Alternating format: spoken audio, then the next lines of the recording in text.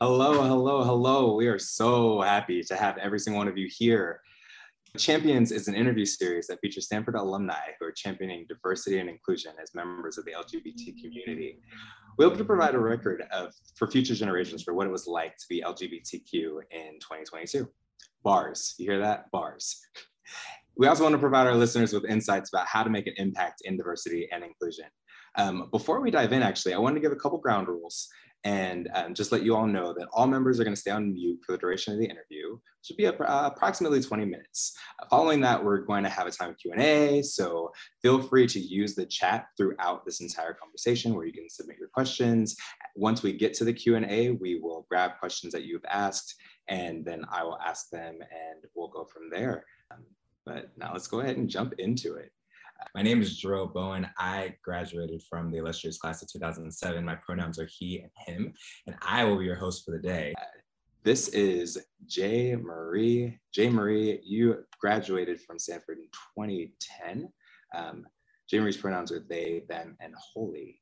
And with a degree in theater and performance studies and a minor in African and African American studies. Jay Marie, how are you? It is so good to have you here today. Hello, I am good. I'm grateful to be here and just excited to see folks in the room, see folks ready to pull up and maybe ask some questions at the end. But yeah, just really grateful to be here. Then let's dive straight into it. Let's start off real general. Let's get broad for a second. What was it like for you to be at Stanford? Talk to us a little bit about your Stanford experience. Yeah, I mean, my Stanford experience was, I would say, really rich. I got to do a lot of exploring. I got to do a lot of, participating in multiple different communities. Um, and I felt really held. I was in UJ my freshman year in UJMA, and then Terra kind of became like another home base on campus. The co-op. I'm not sure how it all looks right now, but that was what it was like in my day. Yeah, it felt really held. I did some sports and I did some club sports, so I kind of had a big range of experience, and so I really enjoyed overall. I would say my Stanford experience. Amazing. So let's talk a little bit more about how it was for you being Black and queer at Stanford. Yeah. Yeah, I mean, that also has many different kind of facets to it, but just shout out to everybody who was a part of my time there, specifically around anchoring it inside of Black and Queer at Stanford, which was specifically a group, a club. And I do believe, it comes and goes, but it's still around. So just shout out to everybody who's in the lineage of that community. But being Black and Queer at Stanford, I just want to bring everybody back to like 2006, which is when I started my time there, right? And I just want to point out that just in the beginning of this conversation, right? Gender and sexuality and all that was it's just a very different time, a very different kind of public mainstream conversation. So while I was, like many folks exploring myself, my gender, my identity, my kind of which communities feel like home to me, right? I think not only did Stanford provide a lot of access to different communities, international folks, right? Black folks from all over the country, all over the world, including, many queer folks from undergraduate, graduate, all these different kind of assets that we were all bringing, right? But I would say I found community at home in both Black communities and in queer communities in some ways. As I mentioned, UJ and Terra, for example, right? In Mirrorlees and the athlete community, there was a lot of joy and camaraderie, and you might not think that, but that was true for me. And I would say similar to how I do it now, Black and queerness specifically though is a priority for me. It's like where I learn who and how I want to be comes from communities that claim the lineage and the kind of identity of Blackness and trans or queerness at the same time, right? That allows you to kind of pinpoint what you're trying to say, and so that was a big part of my Stanford experience, but continues to be important to me just because I felt so held, and I was so grateful to see other scholar athletes or other musicians, other people who were just varied in their gifts, but not wavering in their kind of commitment or clarity of, I'm Black and queer, and that's part of the deal. You know what I mean? So yeah, I felt very grateful to have those examples around me. So Can't let's talk specifically about a pivotal moment during your Stanford experience where you felt affirmed in that, or where you really had to grapple with that idea. Yeah, well, I'll also bring this back to 2008. That was the year that Barack Obama was elected for president, right? Was up for election, his very first election, and that was also the year that California was trying to decide whether or not they wanted to, in that election, be the kind of pillar in the wind around like gay marriage and if they were going to pass it on a statewide level. And so the year that I would say this is the pivotal moment that I would bring in, right, is the year that Barack Obama was elected, but same-sex marriage, even though it wasn't necessarily my personal priority at 18, right, didn't pass. It still provided a lens into like what it was like to be both of those things at the same time. And I do want to draw attention to the fact that California is actually very rural in a lot of ways, right? There's really big cities, but there's a lot. It's a huge space. There's 30 plus million people in that state, right? And so there was an exploration moment, right, for all of us to say, okay, well, let's be humble because California didn't pass same-sex marriage and Obama won. So I felt both, grateful and proud and excited, and also kind of overcome by like what felt like a really big distinction, or like a kind of a big, not a breaking point or anything. I still felt distinctly part of both communities, right? Or felt really clear about my identity in both facets of it. But yeah, that was a pivotal point. And I would say what made it pivotal was the fact that, one, at that time I had a motorcycle. So just shout out to everybody who remembers that time. You know what I'm saying? I was swagging around campus. I would still be swagging around campus, motorcycle or not. Okay, but yeah, so I had a motorcycle, and I remember we all were just, sorry, my street people swinging. Okay, so we had to have the motorcycle moments. We had right. That sound effect. Song, Perfect timing. But yeah, so there was protests afterwards, right? Because we were like, we don't want to say that this is not important to us. As college students, we kind of rile up about just about anything, honestly. And so at that point, it felt important to put our names out there as like folks who were saying, no, this is a break for us in terms of what we would have liked to see. And we were near the quad, but down a little bit at that kind of intersection of death, if folks still call it that. And we had a protest. We did kind of like a sit-in, and I remember leading some chants, and I had my motorcycle helmet, my jacket, and it was just kind of a moment where I was like, okay, well, the swag is not going to stop because of these votes or whatever, but here we are holding space, walking around campus, making our voices heard. So I would say that was a really powerful moment, and still friends with some of those folks to this day for sure. So grateful for those moments that we had and shared together. It sounds like activism actually is a huge part of your life. From there, I mean, I could list a bunch of things that you've done since then: the Black Trans Bike Tour, the Trans March, Movement for Black Lives. Do you feel like that was because you said that was a pivotal moment in your time at Stanford, do you feel like that is something that informed where you ended up moving from there? Oh, I definitely think I learned a lot about, like I said, kind of holding my my stances, I guess, right? And not trying to think of it as something I needed to fold in one way or the other, And I think, many of us who are of this kind of timeline, late aughts, whatever you call that, graduating kind of time, our 20s, I would say, give or take a few years, right, was really marked by the fact that, honestly, today is 10 years from when Trayvon was killed, right? Like, and that's almost mind-blowing. But that's basically what the last 10 years has been, was uprisings, because there was a particular rhythm to Black death that we weren't okay with, right? And that it's hard to say that you aren't okay with it after someone has been killed, but many uprisings have sprung because of our community collective kind of no, right? Our collective no at, like, Black Lives Matter, yes, but also at our no's at work, our no's at home, our no's in community, where we're saying you're actually not gonna brush the Blackness under the rug anymore, right? Like, I know both, post-racial was a conversation with Obama in office, but the reality of it was, we're saying, I think collectively as a country, nationally, internationally, folks have been saying, we're not okay with the ways that Blackness is still currency in these negative ways, and we want to interrupt and intervene.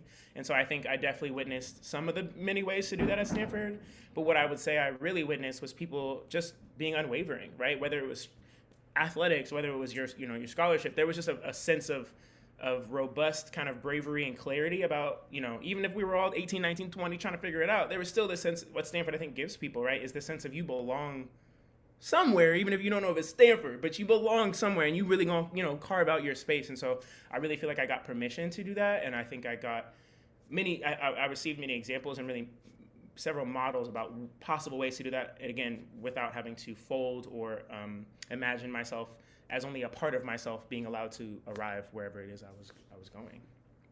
Well, let's talk about different parts of yourself. So I would love to get into a little bit about your gender identity. Right now, your pronouns are they, them, and holy. Talk to me a little bit about that. Yeah, well, I would say I feel pretty unique in my experience around gender, because given, as I mentioned, that decade of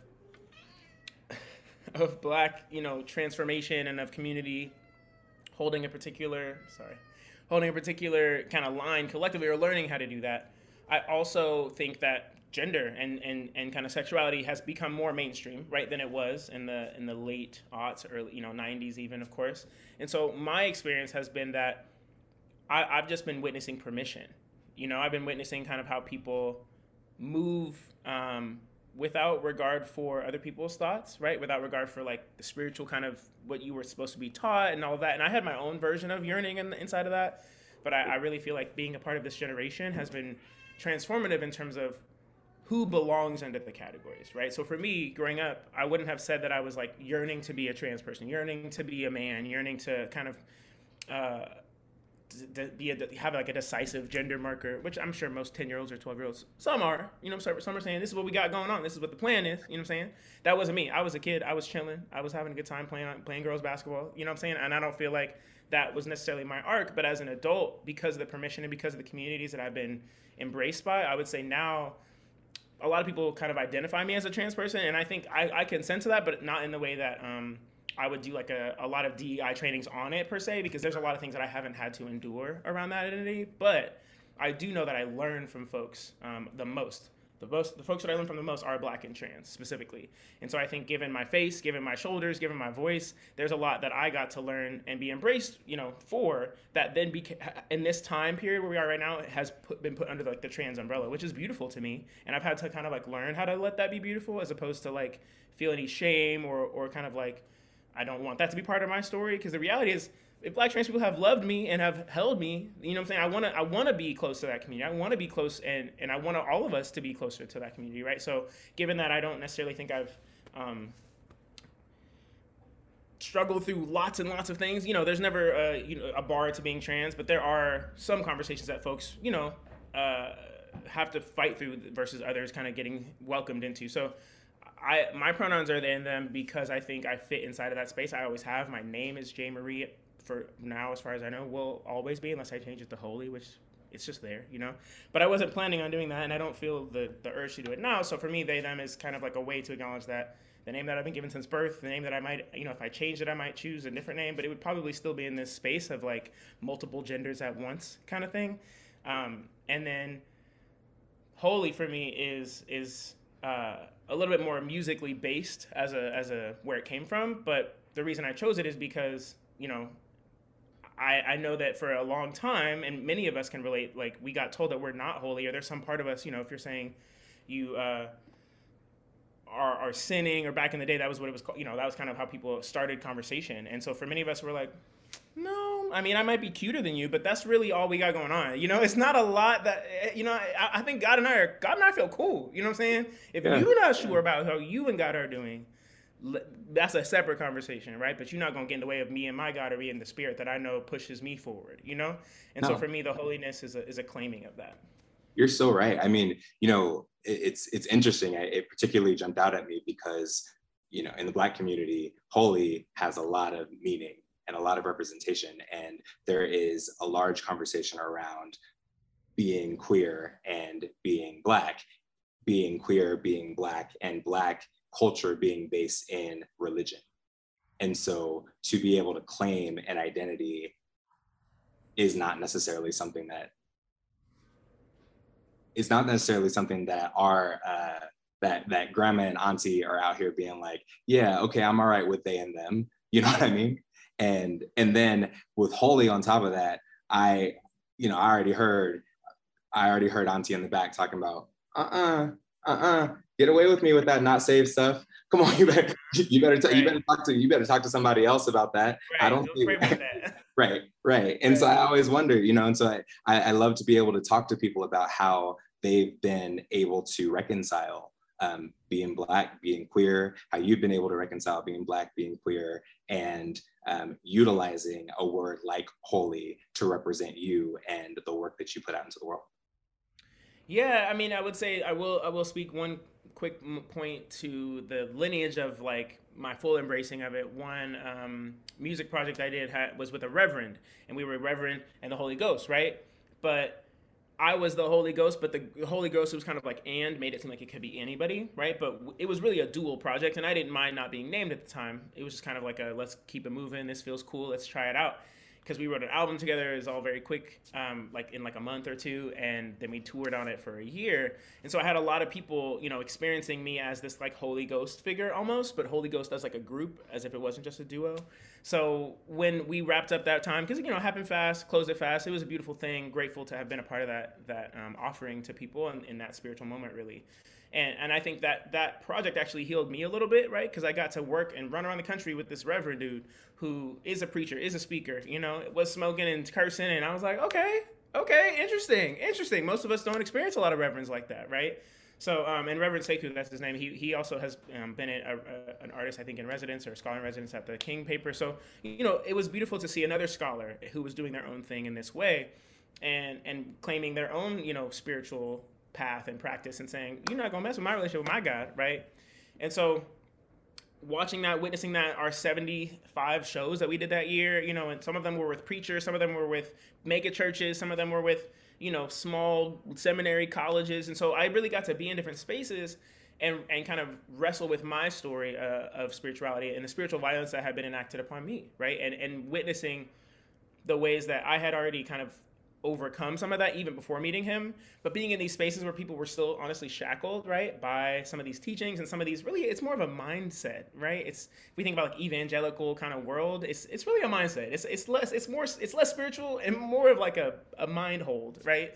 And so as I witnessed the work that I had already done to remove that from my mind, I saw how many people were just also feeling a permission based on just that first kind of layer. And then once I wrapped that project up, and I was no longer like the Holy Ghost. I wasn't running with that title because I was like, I mean, that's a vast claim. I'll claim it, but it's not one that I'm gonna run with forever. But then I was like, actually, that holy part, I think that works. I think that makes sense because the other thing, just logistically, my name does have a dash in it. It's already got kind of an artist name thing going on, but I was like, let me just add a little something on the end, you know. So I go by J. Marie is Holy in performance state, so people can, you know, see my name, know my name, but also know that I'm trying to bring a little something extra. And the holy for me is really, you know, I can get really overwhelmed and frustrated with myself or kind of get stuck when it comes to sharing these beautiful offerings that come through me that Spirit brings to me. And I really wanted to put myself in a constant relationship to the fact that I need to remind myself that I'm holy, right? And that if I don't speak from that place, no one else is going to regard me in that way either. And that could be a teaching thing that people just haven't seen it. But at the end of the day, it's me and my body by myself that I am responsible for. And so that was for me and is for me a way to claim that and to make sure that I'm walking in that at all times. So I have one more question before I open it up to Q&A. So for those of you who are with us, if you have any questions for J. Marie, please throw them in the chat. But I wanted to get into how you have taken that claim and put your work, put yourself out into the world and the impact that you've made. What is that for you?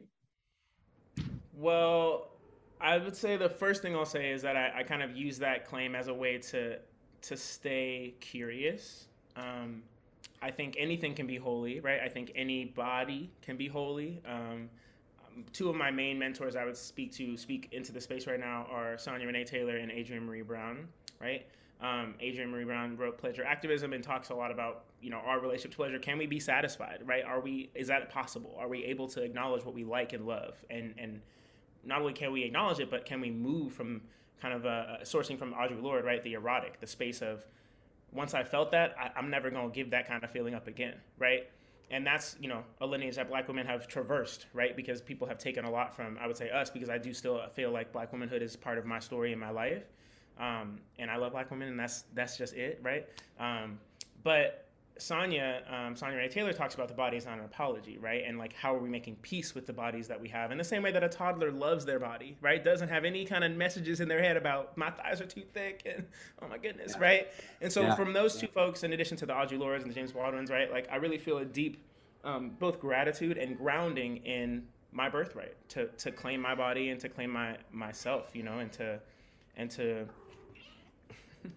claim my body, claim myself, and to push myself to stay in relationship, stay in a relationship to myself that is as holy, right, and as accountable as I can make it, right, so that I'm not putting anyone else's thoughts or anyone else's presumptions, scarcity mindset stories onto me. It's a lifelong piece of work, right? But it's very much in the vein of we can't transform the world unless we transform ourselves, and so for me that's my constant work, and I hope to be a light, a beam, a lighthouse, and just to keep working alongside those of us who are on that same mission. I love that you said that, because it really speaks to our journey around self-discovery and kind of really staking claim in our identity. I remember, and it's interesting, somebody asked this question, and I'm glad because I wanted to get into it. When we were talking before this, you talked a little bit about traveling to South Africa and how that experience shaped your journey in really owning that identity. Yeah. So I did get to travel. I mean, shout out to not only the international community at Stanford, but also the international opportunities. Honestly, right, to be a part of the larger world out there, and not to be limited to just the Bay Area, which is where I'm from. Hey, come on, Yay area. Castro Valley. Woo, okay. No, but that's probably the only time I will ever said that, and the only time I will ever say that. But, we got it on recording. You guys, you heard it here first. It'll be a meme. Watch out. So travel was powerful for me. I did play rugby my sophomore year, and then I went on to play for the United States national team, under 20 national team for rugby, which is just like a kind of shot in the dark opportunity, really beautiful, powerful thing to be able to rep, I suppose, this wild country, but also in this like national and international stage was pretty cool. We just did a match in South Africa the summer after my sophomore year, and because that trip was just so short and it wet my palate, I decided to travel and do my thesis on South Africa, kind of the relationship between South Africa and the United States, particularly around the political kind of realities, as well as the some of the gender, the queerness, the ways that they were managing that post-apartheid, as they were discovering the role of self-governance for their country. And so I got to travel a couple of different times, and I really just felt enriched by that opportunity. And I've since gone back to South Africa and just was able to call upon that experience. So it just was really powerful, honestly, all around. Yeah. Good. So actually, you know what? Someone actually asked about you were talking a little bit about accepting this identity as trans, for whatever that is. And it sounds like part of that took you into the Black Trans Bike Tour. And I wanted to hear a little bit about your experience with that. One of the questions that we got was, talk to us about the Trans March. And so I'm like, look, we can get them both in there. Let's go. Yeah, so I'll clarify. I didn't actually plan the Trans March specifically. It was actually the first ever Trans March, but I did see it while I was a statewide organizer at the ACLU, which kind of automatically put me in conversation with national activity. Okay, we out here. You know what I'm saying? It was a good gig. Tried it out for a bit. And it was nice to get my feet wet on policy, right? Because a lot of times queerness and transness is really diluted to like individual pronoun arguments, right? Or like people who just don't want to assume or live into the reality that like trans people exist, and even young trans people exist, which is where we are right now, right? People are saying, oh, worried about people's futures. And so the reality is, the more we are trusted as a young person to discover and to determine how and who we are, the clearer our lens will get as we get older. It doesn't mean that we're stopping the world, right? It's actually saying, I'm gonna live my whole life as self-determined as I possibly can. And the beautiful thing about young people and the medicine that we have now is that there's nothing is irreversible so far that we've worked through, and the medicine is just really a wide open space. But essentially, the march, I saw it on my radar. I thought about bringing some kind of Missouri-based folks there, but just the way that the program was working, I wanted to keep my focus here at that time. But I saw a really beautiful opportunity to, for me, reclaim the biking part of my story, which my mom got me into biking. Shout out to all the Black women who bike, you know what I'm saying, who already pushed back against, oh my goodness, this cat, who really pushed back against, stereotypes and carve out space for their own wellness. That's something that I actively learned from, right? But the Black Trans Bike Tour, just to say it quickly, was a bike ride from Philly to DC, which is where the Trans March was, that first Trans March that was happening on a Saturday. So I brought people a fundraise, about $15,000, brought people to the city of Philadelphia, which is a very, the Philly Trans Wellness Conference is there. It's been there for like 15, 20 years almost. So that's a very trans city that I knew we would be received in. So the blackness, the biking, and then the tour part was because we were going from Philly to DC. So in that week, we got there on Sunday, did some group building, and had a send off dinner in Philly, and then had a couple other meetings, dinners over the course of the week. So we rode 40 miles a day, adjusted the bikes, fed ourselves, and then would have a gathering with folks. And everybody was really grateful to see us pull up. So it was both an occasion to celebrate blackness, an occasion to celebrate transness, an occasion to celebrate being active and being self-determined, which a lot of times people, pat themselves on the back for being like, oh my gosh, trans people are alive. Let's remember that, right? Oh, wow. And for me, as I mentioned, being grateful to have learned from very living trans folks, not them. When I tell you, I don't quote Marsha P. Johnson, it's not because I don't love the lineage, it's because we have people here alive right now to quote, right? And so for me, the Black Trans Bike Tour was to get us in relationship and in community with those of us who claim these lives and claim these kind of paths and want to continue to learn from each other, right? So we had these kickbacks. We had a big party with 2 cakes and 2 live bands on Friday. And it was the place to be, let me tell you, because the Saturday parties were cute, but ours was cuter. And so Saturday, it was nice to be around people. It wasn't all black people though, right? And white trans people take up a lot of space. I'm just gonna say it right now. And hopefully as we move forward, and this is archived, that will not be true as we watch this moving forward. But so being black and being trans for me was just so, it's been a journey, and it will continue to be a journey to like articulate and hold it in the way that feels best for me. But the reality of it is like, that's who has given me the most permission to acknowledge and love the hair that goes out of my face naturally, right? To love the way my voice sounds, and to like not fold or to not kind of leave any part of me aside, because I'm trying to die whole. I was born whole, I'm trying to die whole. So let's, what I'm saying? I'm going to stay intact the whole time. For me, that's it. All right, so I got one last question for you, and then we're gonna wrap it. How do you think that others, the people who are on this, people who see this later, can make an impact, like use their body, use their voice to make an impact as far as pushing identity forward, pushing culture forward, especially that for the LGBTQ community? Yeah, and I'm actually going to tie that into this question that I see in the chat, because it feels very similar, which is, what would I tell other LGBTQ and Black students at Stanford today to live into one's life fully, right, within that intersection? And what I would say is get really clear about the moments when you feel loved, right? The moments when you feel most that you're able to love and hold something in yourself that you're like, wow, I'm really proud of myself. I'm really grateful for something that I'm capable of, right? Get really clear about what that moment and that space feels like, and then go towards the people that make you feel that more, And that may not be people who are Black and trans. That may not be people who are LGBTQ and Black, right? But the reality of your ability to kind of hone your life and to hone your community with certain commitments in mind means that it might bring, a group of those folks together, or bring people together. Don't be afraid to do things that have never been done if those intersections are important to you, right? And do it in such a way that people coming feel loved and feel grateful for the space, and not necessarily reprimanded or as if their relationship to their body and their spirit is wrong, right? Really, I would say, instead of saying, why don't you know my pronouns and why don't you move that way? The reality is, just like we've learned from kind of like the white supremacy conversation and shaming people for that, it doesn't really work, to shame people for what they know or don't, like what they've never learned, right? What I think works better, and what I believe is part of my work and the lineage that I hope to stand in, is that I want to love you into changing. I want to love you into like seeing that we all deserve better, and that you deserve better too, and that you're not loving us because you don't love yourself, right? So I want to fill that gap as much as I can, not just for any random stranger, but really in the sense of my embodiment and what I'm committed to. And so I hope that is something that can, be done for anybody at any intersection, at any stage of life, which is to just love yourself, like, and be honest with people who love you about the places where you're still growing too, right? It's okay to not love everything about you.